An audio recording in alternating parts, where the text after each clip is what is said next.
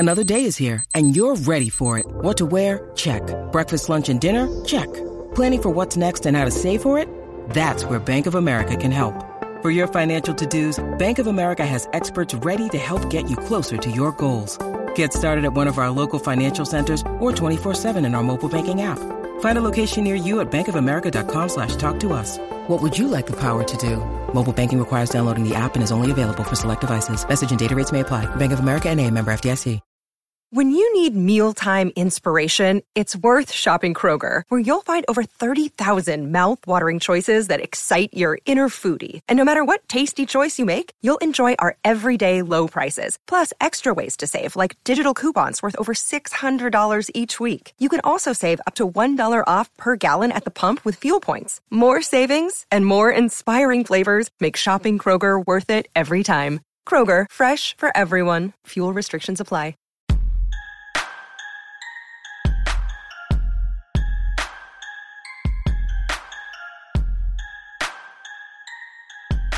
Hello, everyone, and welcome to our Thursday edition of the Orange and Brown Talk podcast. I'm Dan Labbe, joined by Mary Kay Cabot and Ashley Bastock. Let's kind of get into some of the happenings in Berea as they get ready to face the Patriots on Sunday at First Energy Stadium. Of course, we'll be back with our big preview pod for Friday morning. So let's get to it. And let's just start with Deion Jones. We got a chance to talk to him today. Sounded like a veteran guy, a guy that's been around for a little while. Still pretty young, honestly, Mary Kay, still very much just entering the prime of his career. When you look at Deion Jones and the reason the Browns went out and acquired him, what kind of impact can he have on this defense just in the immediate future? Oh, I think he can have a tremendous impact right away. He brings that really solid veteran presence, that leadership, just that guy. I mean, just the one that everybody looks up to. That's what Anthony Walker was. And I really think that someone who's played this game for, 6 years already at a Pro Bowl level in 2017 and has averaged 119 tackles every single year he's been healthy, which is 5 full seasons. That's a guy that you put him out on the field and that is going to make an enormous difference. So, I mean, you can just see Pro Bowlers. They just look different from the minute they set foot on the field. And I think that these guys really needed somebody with, what he brings to the table. Yeah, Ashley, I mean, I don't know how much he can play on Sunday. Who knows? We've seen this before. Sometimes these guys play a ton in their first game. Sometimes it's a little limited, but just hearing him talk, what were your impressions of him? I think that he sounds like a guy who's probably going to be ready to go by Sunday, in knowing that he was dealing with this shoulder injury in the offseason, throughout the preseason, got put back on IR after the preseason finale down in Atlanta. He made the comment that somebody asked him if he felt like he could have been playing. And he said yes, like he understands the team had to do what they had to do and, they're trying to protect him by putting him on IR. But it sounded like to me that this isn't something that is currently impacting him. I mean, the fact that they designated him for return kind of seems to point that way as well. And I just think like this defense, for as much as we talk about, oh, well, these guys have another year together, like they're still relatively young. And this is a guy who's been around longer than a lot of the guys on this defense. And I think that's huge, especially, you kind of see it throughout, I think, different pro sports, but you can get a new veteran guy in a locker room and it can change dynamic completely. In Cleveland, maybe the best example I think I can think of that is when the Cavs got Channing Frye in the year they won the championship in 2016.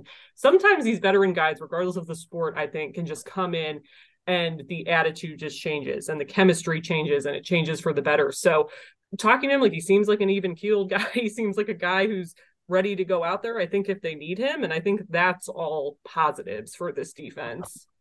And Mary Kay, we saw Anthony Walker today in the locker room on his crutches, and he was actually out of practice today for a little while. We've talked about how much this team seems to miss Anthony, like just on the field, but I think they missed having him around off the field too. And there's a reason that he's back, and there's a reason that he's so present. You don't always see that with injured guys, that they're just like there.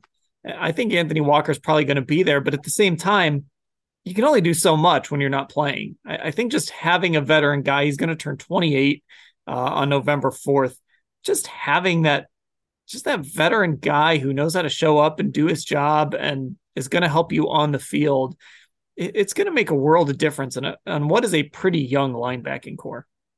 Yeah, I agree. Here's the thing about Anthony Walker. Even though he had not been around this team very long, just arriving last year, he was a leader for both sides of the ball. He's actually Jacoby Brissett's best friend on the team. Those guys talk all the time. I mean, there have been times when I've, walked up to just say hey to Jacoby, and he's like FaceTiming with Anthony Walker. They're constantly in communication with each other. So I even think Jacoby lost a little bit of his support system when Anthony got injured. But from an everybody else standpoint, he's sort of an inspirational leader. He's a spiritual leader of the football team. He's always got words of wisdom for everyone, both in person and on his social media. And then on the field, I think you could see he was off to a really great start, but he's a good field general. He was the green sticker guy. He was calling the plays on the field and doing a really good job of it. And I think that they've really struggled without him in that regard. And I do think that as soon as Deion Jones is ready to take over that role, they need him to do it. They need somebody that can get everybody organized out there, make sure everybody's in the right spot. And that is what they're missing right now. Ashley, to Mary Kay's point, just kind of sticking to the off the field part of it too. After the Jets game, and you were in the locker room, we're all standing around waiting for Cade York, and he's getting dressed, and we got to talk to him about that missed extra point and what happened. And, it's one of those things you never kind of forget seeing. And that's when Anthony Walker goes up to Cade before he even turns around and sees us there, and kind of sat down next to him and talked to him. And, don't know what he said to him, but it's little moments like that we kind of get to see. I mean, this is the kicker. Like, sometimes kickers are like second-class citizens in these locker rooms. But just Anthony kind of going out of his way to say something to Cade, maybe give him the heads up, hey, there's a bunch of media behind you. Like, it's little things like that I think you miss without a walk around. Yeah, definitely. I mean, he's one of the most, we see it every day, one of the most vocal guys on this roster. And I think we got to see it a lot in training camp, especially, he's one of the guys who was always kind of talking consistently throughout their practices. He's just always kind of around, before his injury, he, trying to make things lighthearted, I think, but he also is very much like a leader. Like, he often jokes with guys during interviews, like tries to make them laugh. He'll come up behind the scrum, do that sort of stuff to give people an idea. But I think he is kind of the perfect balance of one of those guys, like I said, who can keep things light, but when it's time to get down to business, like he's more of a veteran guy now who I think is very vocal in terms of his leadership, but he also expresses that leadership through his actions. I mean, I think the prime example of it is this is a guy who missed time in the offseason, who was poised to kind of be a backup. Like, you knew coming into this year, basically, that it just seemed like that's what the Browns wanted. They wanted to give Jacob Phillips a chance at that position, but Anthony Walker played so hard despite having an injury that he kind of forced their hand into making him the starter at that Mike linebacker spot. So I definitely think he's been missed, from beyond a standpoint of the technical issues in the running game and some of the communication issues. But just from that sort of leadership X factor standpoint, it just feels like they're really lacking that, especially a time now when they're dealing with, these things like missed tackles and technique breakdowns. So Mary Kay, I guess, we're going to talk to Joe Woods on Thursday, and maybe we'll get a better idea, because Kevin Stefanski certainly isn't going to tell us. But assuming that Jones, who was designated to return today on Wednesday as we're recording this, is activated, I mean, are we looking at 50% of the defensive snaps? Could it be more than that? It's tough to say. He probably doesn't necessarily have his conditioning exactly where he wants it to be. Although when we talked to Deion Jones today, he said he was staying dangerous and staying ready. I thought that, that's one of the things that stood out to me. So that sounds like a very confident player to me. He's played a lot of good football at a really, really high level.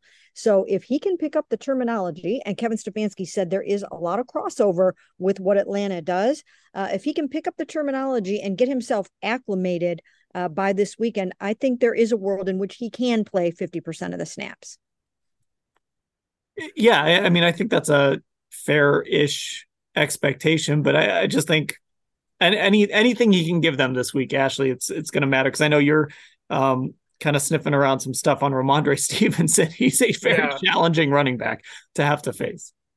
Yeah, he is. I mean, this, like we talked about yesterday, this is not a good matchup on the surface for the Browns, I don't think. The Patriots aren't typical Patriots team this year, but Stevenson's a really good back, and he's a really good back creating yards after contact. It's one of his biggest strengths. Guys talk about him. J3 called him an elusive runner today.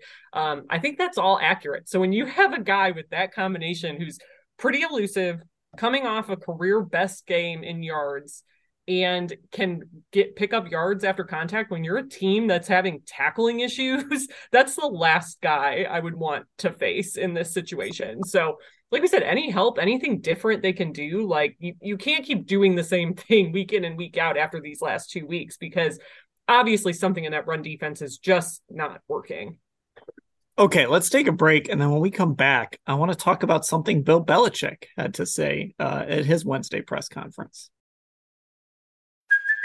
Hey, it's Kaylee Cuoco for Priceline. Ready to go to your happy place for a happy price? Well, why didn't you say so? Just download the Priceline app right now and save up to 60% on hotels. So whether it's Cousin Kevin's Kazoo Concert in Kansas City, go Kevin, or Becky's Bachelorette Bash in Bermuda, you never have to miss a trip ever again. So download the Priceline app today. Your savings are waiting.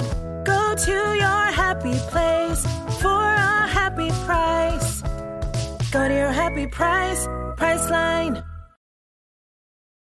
And we are back on the Orange and Brown Talk podcast on a Thursday. So Bill Belichick today had some interesting things to say. As you'd expect, loves Nick Chubb. And ironically, of course, he passed on Nick Chubb back in 2018. He took Nick Chubb's teammate, Sony Michel, who's now on his third team. He was actually in Cleveland last week for the Chargers. Nick Chubb, meanwhile, is on pace to rush for over 2,000 yards this season. One of the things that stood out to me, though, from Bill was something he said about David Njoku when he said, Njoku, productive tight end, after Ozzie Newsome, probably the best tight end the Browns have ever had, which that's saying something. That is certainly saying something. But I've got to say, let's give some love to David Njoku here, Mary Kay. I looked this up. This 3-game stretch that Njoku's in right now, I mean, I don't even need to do a lot of further research. This is probably the best 3-game stretch he's had as a member of the Brown. 20 catches, 250 yards, only 1 touchdown. But I mean, this is sort of the David Njoku the Browns envisioned, right? What we've seen over these last 3 games. Well, it is. And I've been saying this for so long, the fact that, I mean, in order to get production, you have to get the football. You have to get the targets. Last year, he was the number 2 tight end behind Austin Hooper, which that shouldn't have been, but it was the case. And now he's the number 1 tight end in a very tight end friendly offense. And Jacoby Brissett sees the wisdom and the value in getting him the football, and he's making the most of it. And I think there's going to be plenty more where that came from. So, I think that he's going to be one of the guys that Bill Belichick is going to try to shut down. There are not many that Bill Belichick is circling in red right now on the depth chart, but David Njoku is certainly one of them. He can hurt you over the middle. He can hurt you in the red zone, and he can certainly hurt you in the end zone. So I do see what Bill Belichick's talking about. Now, Bill likes to puff up the opponent. He always does that. But I think he's onto something in recognizing that David is a weapon. Yeah, I mean, Ashley, when I've watched Njoku over these last 3 weeks, it's certainly the targets are up. He's gotten targeted 23 times in the last 3 weeks. But he's also he's being really productive with the targets. Run after the catch. He's catching the football, obviously, which was an issue for him previously. He's kind of they're putting him in spaces where he can use that athleticism a little bit. They're using that tight end screen game a lot. I mean, this has been an encouraging stretch for him for sure. It definitely has. And I think when people have criticized Njoku, like a big thing was the drops or whatever earlier in his career in particular, and that he wasn't good at blocking. Well, we know he's gotten better at blocking. It's like the number one thing the Browns will talk about when they've talked about him over the last year. And like you said, I mean, the receptions and targets, I'm looking at the PFF numbers now and doing some quick mental math. They have him at 20 of 22 targets, making 22 receptions on those 22 targets over the last 3 games. So that's, I mean, about as good, I think, as you can get from him. And he's getting targeted 10 times, 6 times, according to this. So that's a good amount of looks, like Mary Kay is saying, for him to up that production and just get more chances to, add to that yard total, get touchdowns, things like that. So I definitely think, again, when we talked about that extension this offseason, the Browns saw the potential for future performance there, and he still has, ways to go to prove that this is going to be consistent level production. But I think I wrote after that Steelers game, like, this is what they need from him. This is why you extend that guy. You need that consistently from him. And Mary Kay, if you are going to, basically just outright refuse to trade him when he asks to be traded, and then give him the extension you gave him, which, that's kind of a classic. I hate to use this. It's so cliche to say it with Paul DePodesta, but I do it all the time. It's kind of a classic Moneyball thing. You bet on the upside. You don't pay for past performance. You pay for future performance. That's kind of what they were, I think, trying to do here. If you're going to do that, you better start utilizing the guy, for better or worse. Well, yeah, he's averaging almost $14 million a year. That is a lot of money. That is being paid like the Travis Kelce's almost of the NFL. And so therefore, you want the production from him. And I think they're going to keep getting him the football as much as they possibly can. I think he's going to get better as the season goes along. And I think when he's really going to pop is when Deshaun Watson comes back. Deshaun Watson likes to throw the ball to his tight ends. I think those two guys are probably going to be dynamite together, as long as they kind of get it together pretty quickly from a chemistry standpoint. I think that Deshaun's going to be able to get him the ball, especially in the red zone and in the end zone. And I think that David will really start to live up to his potential. By the way, speaking of Deshaun, kind of weird today, seeing him in the locker room. Just kind of in and out real quick a couple of times, but it was just sort of strange. It just sort of hit like, oh, okay, yeah. Obviously we saw him all training camp or whatever, but oh yeah, he's back. Okay, just a sort of a surreal moment, I guess. One last thing before we go, by popular demand, Mary Kay, it is Patriots week. I might ask you for one in our preview pod too. Got to have some Bill Belichick story time. Yes. I love Bill Belichick's story time with Mary Kay. Oh my gosh. I thought that I had told this story on one of the pods before. I thought I had, but one of our devoted listeners today told me that he has not heard this story before on the pod. So I guess I will tell it, and I'll just have to keep it as clean as I possibly can, which is not easy. But so Bill would occasionally pick up the phone and call me to complain about things or yell at me about something or just be mad about something. And in this particular case, he called me, and I can't even remember what he was griping about, but he was going on and on and on, and he caught me at a really, really bad time. And it was something that he used to do, I would say, not constantly, but, pretty regularly, I would get these phone calls from him. And I think it was because when I look back now, I think he expected a lot of me in terms of fair coverage for him. And I think, it really bothered him if he felt that I was shading towards the negative. And so he was, just going on and on and on about something. And I was not there for it. And I just screamed at him, and I said, if you don't have what can we say? If you don't have if you don't have the footballs to say this to Tony Grossi and Ed Meyer, two guys, they were called Gloom and Doom back then. And he always butted heads with those guys. I said, if you don't have the footballs to say this to Ed and Tony, then don't do it to me. Bang. And I hung up the phone. I love this story. I've heard it before, and I love it every time. Yeah. And you know what? I had to, we had that kind of a relationship where we just, we sometimes had to yell at each other and then move on. It was a stressful time. It was a very stressful time in trying to not only cover the Browns, but to coach the Cleveland Browns. They were getting ready to, unbeknownst to us at the time, move out of Cleveland. Bill Belichick, had a very difficult time here with a lot of the fans and the media, from benching Bernie Kosar. And so it was just, it was very, very intense trying to cover him for all of us. And so that was just a little peel back the curtain with one of my encounters with Bill.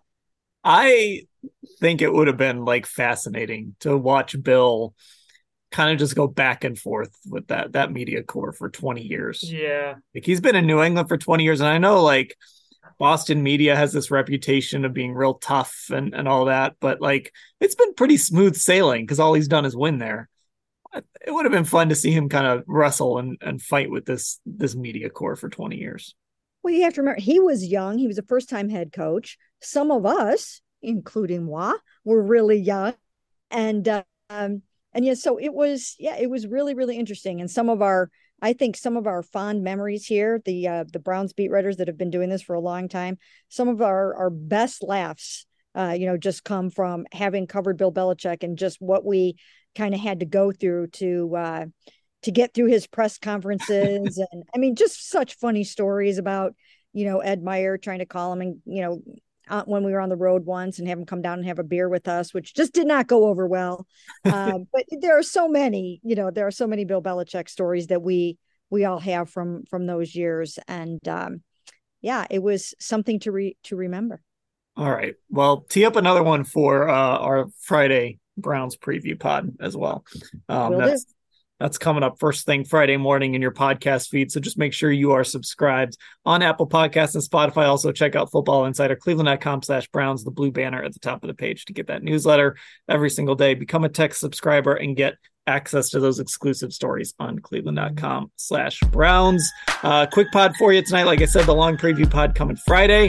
For Mary Kay and Ashley, I'm Dan. Thanks for listening, everybody.